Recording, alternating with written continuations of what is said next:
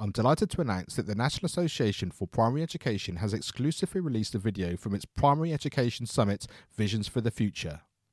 This video, recorded by me, Mark Taylor, and Elle Kingsley, talks about creating digital strategies for schools. This video is available for you to watch now at educationonfire.com/blog, which I really hope gives you a taster of some of the amazing content that was available as part of that Primary Education Summit. That's educationonfire.com/blog. Hello, my name is Mark Taylor, and welcome to the Education on Fire podcast.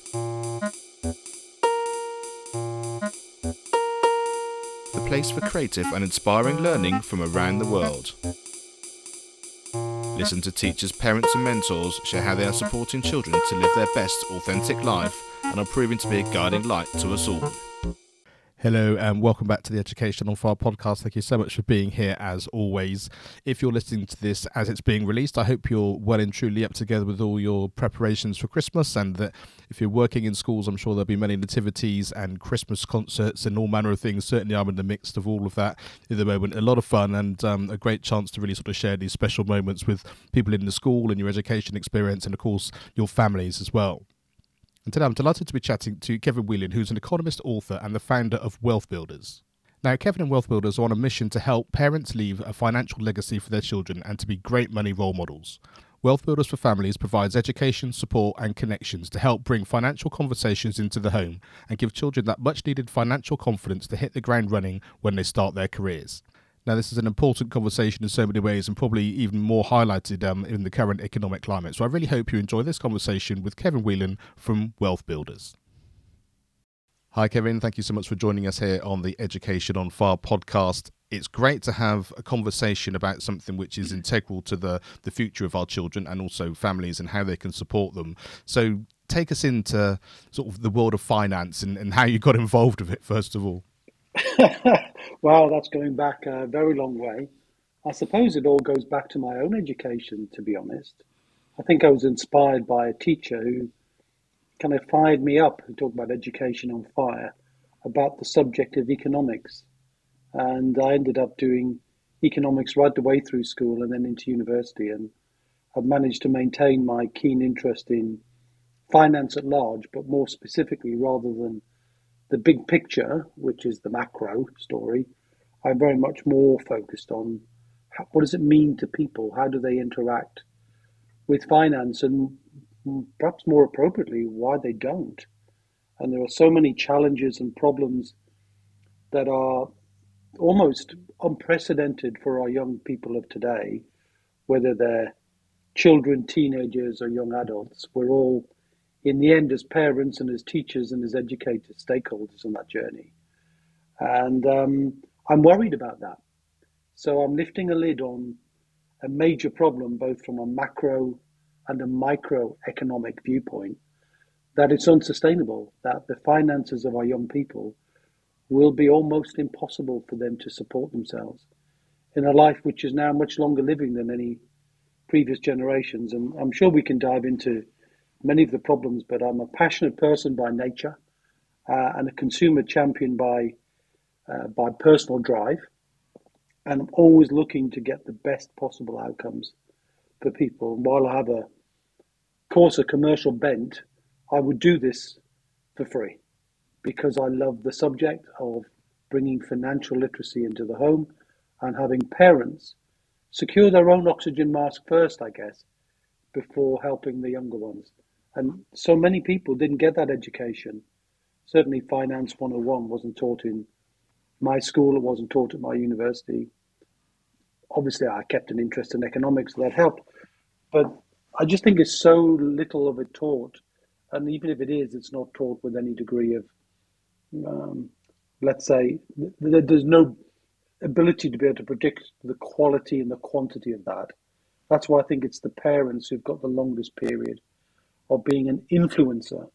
And when there are so many other influencers for bad, then I'd like to try and help parents be the best money role model they could be. Short question.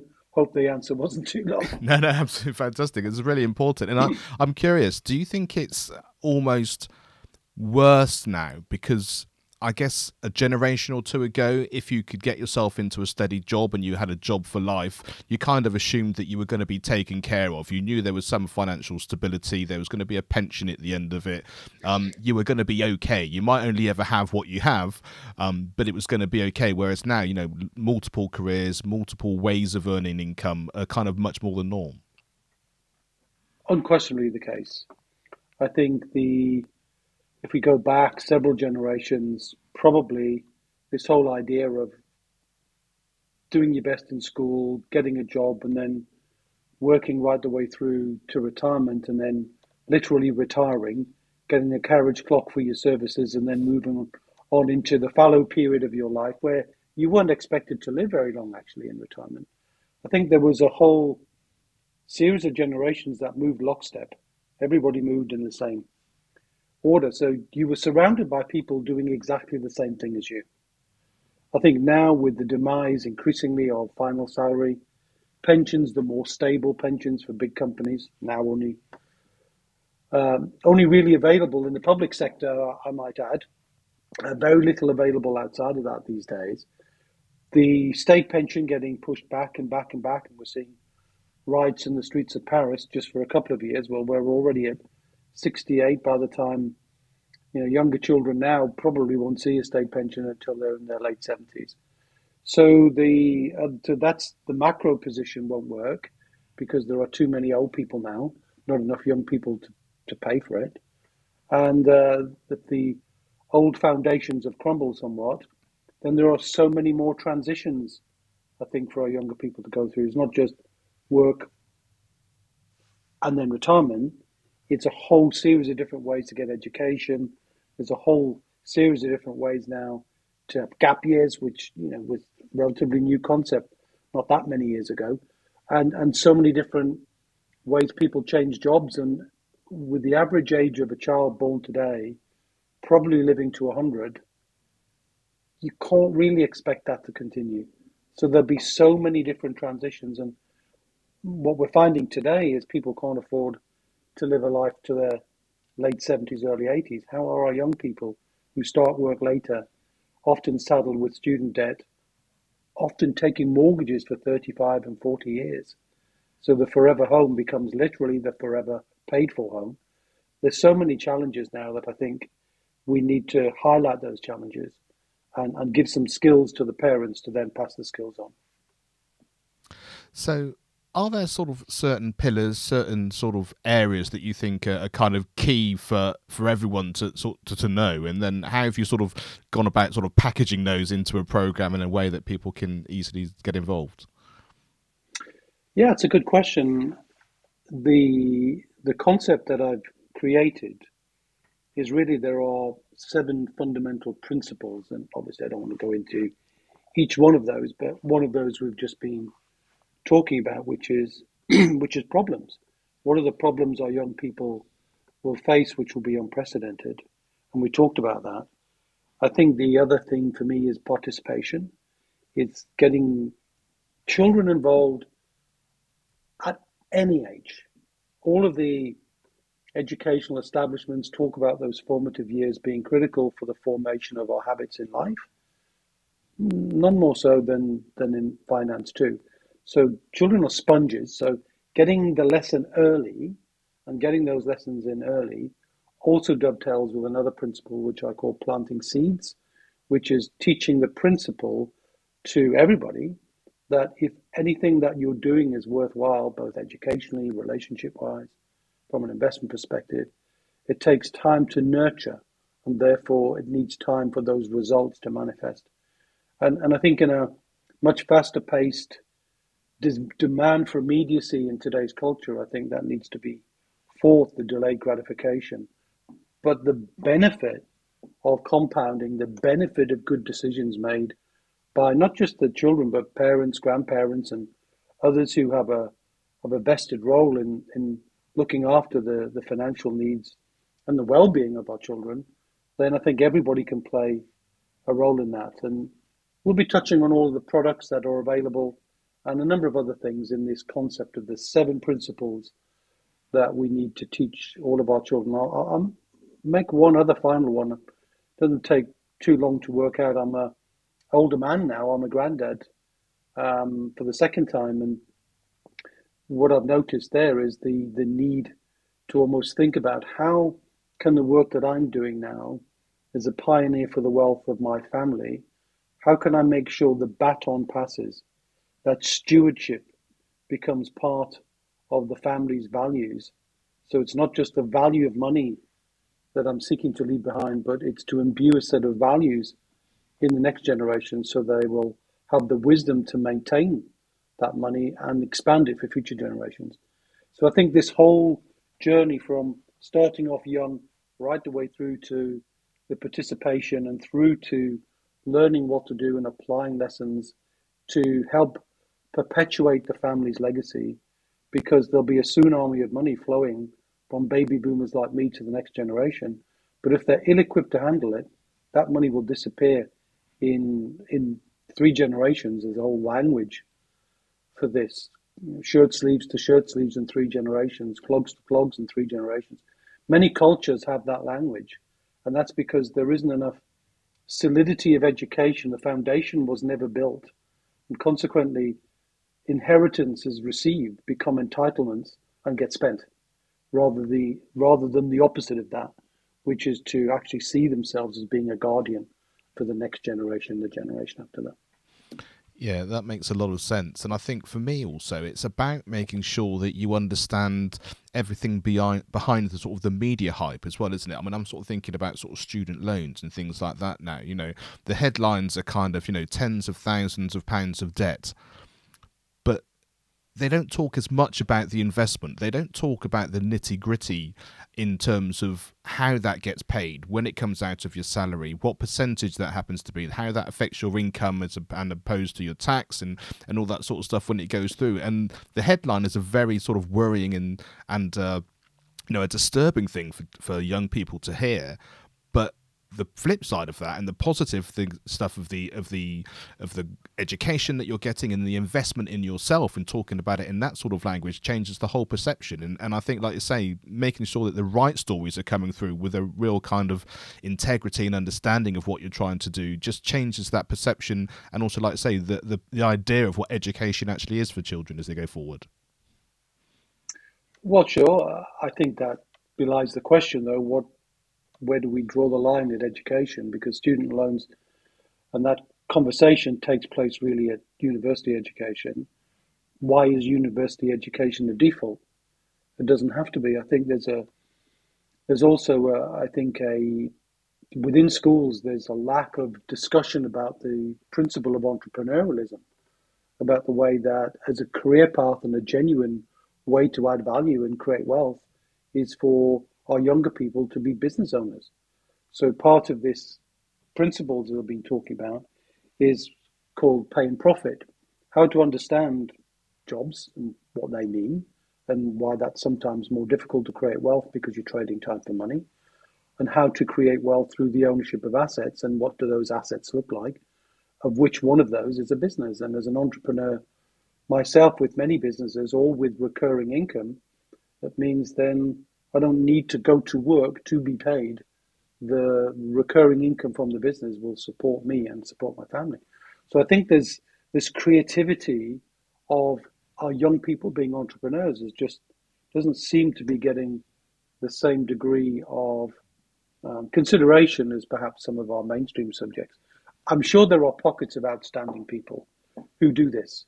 Uh, I'm trying desperately to meet them so that I can take some of the lessons that they're bringing into the work that we do. We're not teaching schools. We think schools have got a tough enough job as it is, but we think we can help parents.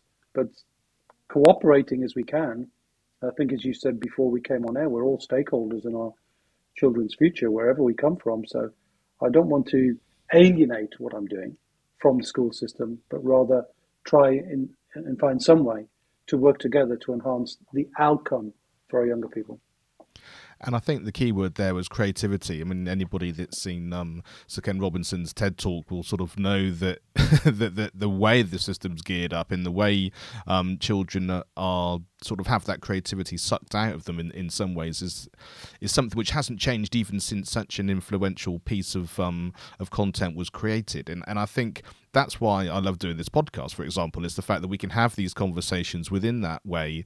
It might be like, say, the school system's not going to change in the next 5 years in order to give some of these skills that we need, but around it and supporting and sort of getting a sort of a clarity between what we can do as individuals and businesses working with the education system, and like I say, with all of those stakeholders, really does make a really big difference. So in terms of, like, say, supporting parents, how does that look like? Is it a kind of an ongoing plan? Is it a one-off webinar? Is it a thing that they can sort of sign up to for long term? How does it work? Well, certainly it's not one off. And the reason for that is because if we're looking to influence our children, I've got three grown up kids and now I've got grandchildren. So you're an influencer for a very, very, very long time. So I've tried to structure something which is age appropriate. It's got a context to it that's obviously relevant and uh, poignant to today's economic circumstances, but based on principles first, and allows the parents to absorb a combination of education themselves, feeling there's an online group of support, there's a network of parents, hopefully thousands and thousands of parents, all in many cases struggling to find what's the right way to do something. And instead of trying to invent the solution, they can be inspired or informed by another parent who's done something similar in a similar situation. In addition to that, we've got our own coaching community, and this idea of participation through games and through events to show our younger people how the world of money actually works. Whether it's young people touching money for the first time, because think about this: in a world where increasingly the only visibility children have of money is the tap of a phone or the tap of a card, so they think money's on tap, and it isn't. There's been a breakdown of the connection between value add and value gained, and I think we need to bridge that gap. And this whole idea then of having a long-term community that can break down and highlight ages for 7 year olds, or content appropriate for 7 year olds, 17, 27. It doesn't really matter, but I think we're capable of doing that. And rather than creating all of the content, hitherto within Wealth Builders, we've been teaching individuals how to become financially independent, and we've been doing that for many years now. When I looked at the program called Wealth Builders for Families as a program, I realized I couldn't possibly know enough to create all the content. So I'm curating content now. So children's authors writing books about what are the best ways to teach children some principles, but based in a childlike context. Um, Additionally, some of our wealthier students showing their children around properties that they bought and acquired to show them exactly what's happening inside the property so they get the idea of what needs to be done and how things work. So I think the more and more we can find a growing cohort of parents with children of all ages, the more likely it is that we can support parents for the long journey rather than a term at a time or a single webinar. And I think part of the success of this, like I say, is going to be that kind of being able to share some of this across other families, like you say, or people being in the playground, for example, and being able to say, look, we've been involved in this, we can see how the benefit is, we can see our children, the conversations are changing and that kind of thing. Because I guess it would be very easy to end up with a cohort of people who are already thinking in the way that you're describing and wanting to get more value, more understanding, and just grow from that point of view. Whereas maybe the families and the children who don't get that exposure would just say, it's not something on my radar, I don't have the money to start with, and just sort of shut the door to begin with. So I guess that could be a challenge. Well, financial lessons and financial literacy weaves itself through the very fabric of our life, irrespective of our social background, irrespective of where our income comes from. And in many respects, we also have to recognize that some parents will be challenged by very, very specific needs of their children, whether it's an educational need, whether it's a physical need, where perhaps those children won't be able to support themselves in the long term. So, absolutely part of our philosophy will be to share lessons with those who perhaps couldn't afford to pay for those lessons. And I'm looking for a way to be able to do that by gifting that participation in the program for free, but also to try and link to charities who support those organizations where we know there's a growing need for children who then become adults who won't ever be able to support themselves financially. And how can we help that? And finally, I think we'll end up sponsoring young entrepreneurs and promoting young entrepreneurialism and in the way that we're well equipped to help business owners because we teach business owners how to create wealth, then it would be extraordinarily pleasurable to see young entrepreneurs making a difference in the world, not just from their own creativity point of view, but financially too. So we definitely want to be sponsoring that, promoting that, and linking together with other stakeholders, as you mentioned. Uh, for many, we've yet to discover who they are. So one of the big thank yous from me to you of giving this an airing is that there'll be hopefully someone listens. I can help that gentleman find the right connection, the right charity, the right methodology of sharing what we're trying to do. This is not just about can we make money. That's not about that. Yes, there's a commercial aspect to it, but part of that commerciality is to give back. And I think for me, the change in language is really interesting because it used to be I was the first person who attended college or the first person in my family who went to university. And to have that kind of change of perception of I was the first person that I can remember within my family who was able to have a successful business that had that entrepreneurship and idea of how I could make my money and control my money and actually be able to then give that back in a way that was really sustainable. I think it'd be a really fascinating thing for people to hear and to understand and to actually see that in real life. And one of the things we hear a lot here on the show is the fact that when these things start with a passion, and I guess that's where the creativity part comes in as well. You know, I want to do something which is going to help my community or my situation or somebody that I know, and that sort of business, that idea, that creativity coming together of that joint passion, I guess then fuels all the things that you've been talking about. Well, I think that's kind of you to say so, but I'd like to pick up on another point. I mean, there's some outstanding work I'm seeing by some of the teachers that I'm meeting in the area of sustainability, but it's more about sustainability of the planet, sustainability of United Nations, core values and concerns. But equally, the sustainability of a family's intergenerational money, I think, is quite critical because you're quite right. I was the first person in my family to go to university, the first person in my family to build a sustainable and successful business. And I want to pass on not just the value that has been accrued, but also the lessons that have been learned along the way. And part of that means to involve them as much as possible. And I've obviously not done everything quite right. This is not a parenting skill here that is being taught. And I'm not claiming to be a parenting guru. I'm just claiming to know enough about the financial aspect to it to share some lessons and curate some others that hopefully will involve a better outcome and a more successful financial one for as many families as possible. And I love the idea, and especially as education, it does start to change. I know some people feel that we're still in the same place as we were, 10, 15, 20 years ago. But I think because there's this idea that we as a family have a little bit more control of the influence which is going on, that kind of you can just go to school and come out at 18 and you have all the skills that you need are okay because we don't do that in the rest of the life. If you want to play a particular sport, the chances are you might have started it in school or you might have had an influence somewhere, but you then maybe join a club and then you may get better at that and go into I don't know, the county or a national opportunity to do that. And I think that's the same with certain subjects now in certain areas of life as well. So I think that perception that actually you can go out and find what you need and actually sort of lean into things which you think are important and be able to access it in a way is an exciting prospect, and a way that, like I say, you feel like you can take control whether you think you're getting that support, like I say, directly within school or not.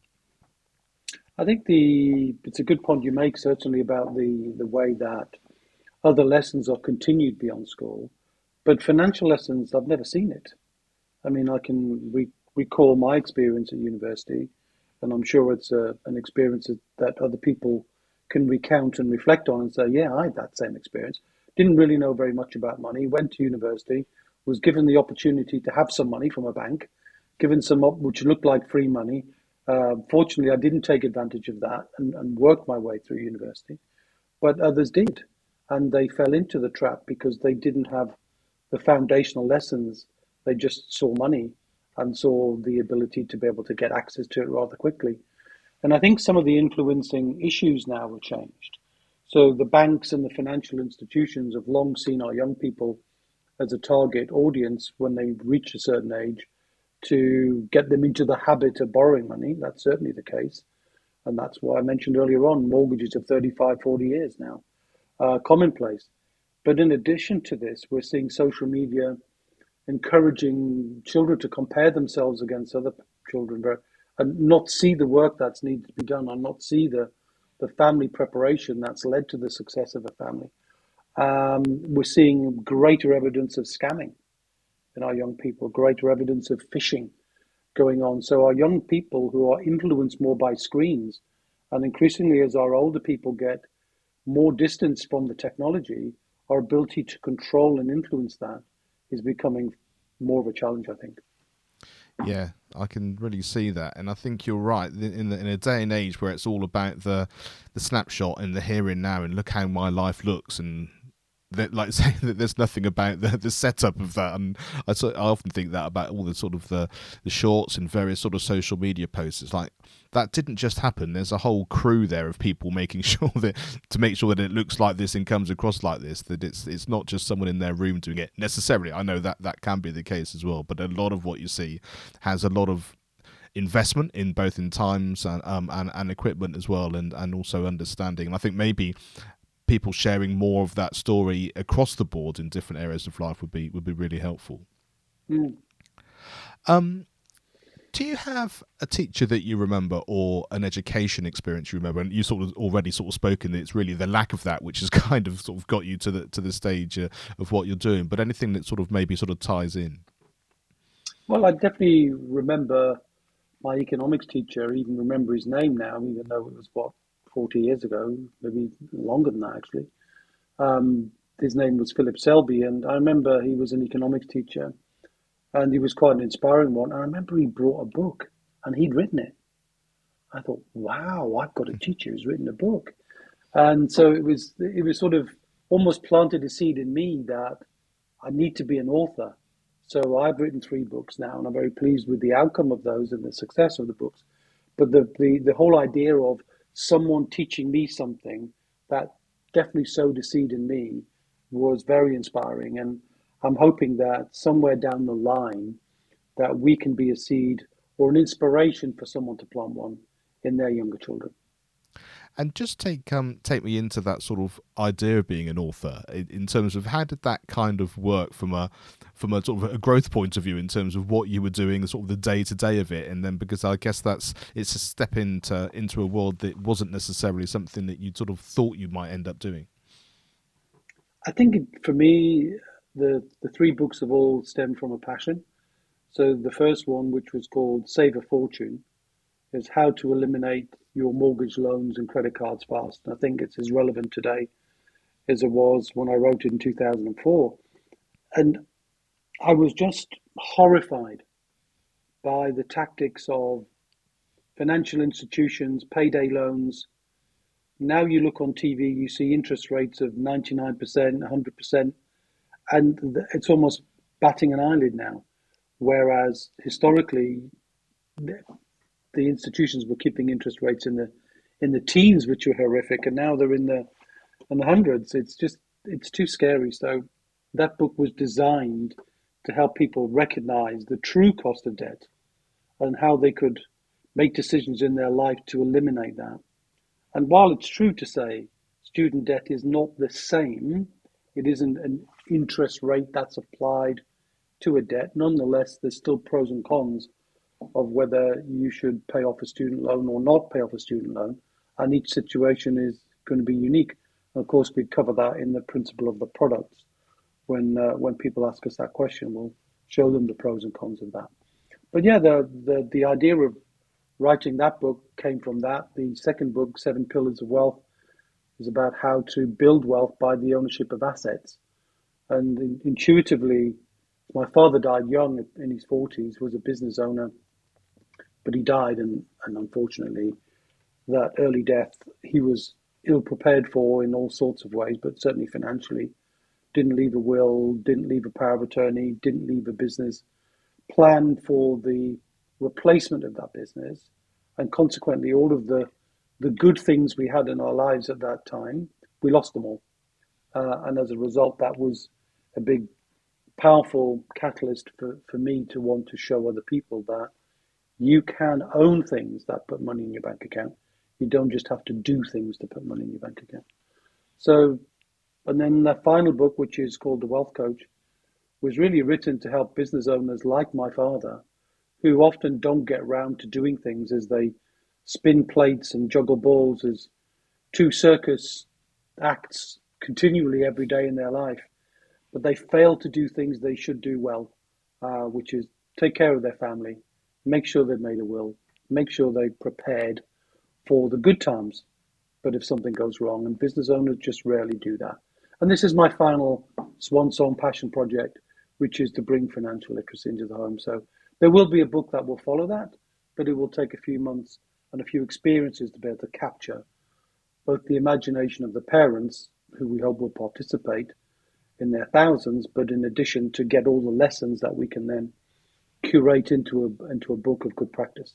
Yeah, and I love that kind of where the journey of it and the sharing of all of that, because like I say, every situation is different, and the more people can see it in the in their life, because it's mirrored in whichever way, like you say, from family to family, and then I guess the knock on effect of that is sort of family to child is Mm-hmm. really, it's a really exciting prospect.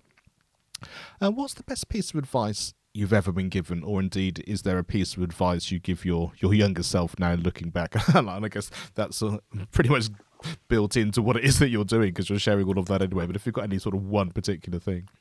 Well, I think if I was looking back now, and it's definitely a lesson that I encourage people to learn as quickly as possible, which is don't be a DIYer. I think for the longest period of time, it took me from about 30 to 45. My father died when he was 46, so I wanted to be financially completely independent by 45, and I did that. But it took me too long. And the reason it took me too long is because I tried to learn all the lessons myself. It was a journey of trial and error rather than collaboration and open mindedness. I think I was probably a bit too close minded. Now I encourage people to be more open minded, more humble. I displayed less humility then than I do now. That would be my biggest lesson. Be open minded to be helped. Do not assume you have to do this on your own as a parent, as a business owner, as an individual, as a job holder, or a business owner. It's really critical to try and get help from people who've been there and experienced the same challenges. So, if nothing else, it just shares the experience and gives you some other people to talk to, just as many others do in life. I think entrepreneurs tend not to do that. They tend to stay in their own little bubble. Yeah, I love that. Such great advice. Is there a resource you'd like to share? And this could be anything from a video, song, podcast, book, film, but something which has had an impact or something that's sort of memorable for you. I, I think certainly the Cash Flow Quadrants book by Robert Kiyosaki was a really big influence. It was a real help. And The Seven Habits of Highly Effective People, which is Dr. Stephen Covey, who's now no longer with us, of course. They were both seminal books for me that influenced my thinking. And but I'd say don't learn all the lessons with a book. I think that's what I did, and that they were influential for sure. But I think join communities, be part of a community, find like-minded people who are on a shared journey, and pick it up from there. That's what I would do now. Yeah, I love that, and that's exactly what you're doing with your program and everything. And I think it's very easy, like I say, to get to the end of a book and feel like you've mastered everything because you feel like you've been given all the answers, but you actually haven't done any of the steps yourself or Well, shared it or been exactly. part of anything. And I think many Well, people quite. will identify, be able to identify with that. Um, and just finally, the acronym FIRE is obviously important to us here at Education on Fire, and by that we mean feedback, inspiration, resilience, and empowerment. What's the thing that strikes you most when you hear that? Well, my favourite word out of all of those is empowerment, because the age old phrase of give a man a fish, you'll feed him for a day, teach a man to fish, and he can feed himself forever. And this is the exact metaphor that I think is appropriate in the world of finance. It's financial empowerment. So you can combine all of your lessons there and apply them to the same principle, but not just in education, but in finance too. So I definitely resonate with your message, and thank you for the kind invitation to speak about mine, and hopefully it will resonate with some people out there, and they'll check us out to see whether or not it's a community they feel they could be welcomed in and also be able to contribute to. Well, Kevin, I really appreciate you taking the time to chat to us about it. I think it's something as a parent, as an educator, as someone who feels that these are such important lessons, which, like you say, whether we want the education to be system to be different so that it was part of the curriculum, or whether that could happen today or tomorrow, we know that's probably not going to be the case. And I love it when there are people doing what they can do based on their experience and their skill set to help in whichever way they can. So thank you for doing it first of all, and I hope it's a great success. And make sure tell everybody where they can sign up, get on the wait list, or get involved. Wealthbuilders.co.uk, and then all the information is there. So wealthbuilders.co.uk. Fantastic. And we'll have links to all of that in the show notes. Kevin, thank you so much for your wisdom and sharing such a great message. And yeah, best of luck with the project. Thank you very much. A pleasure.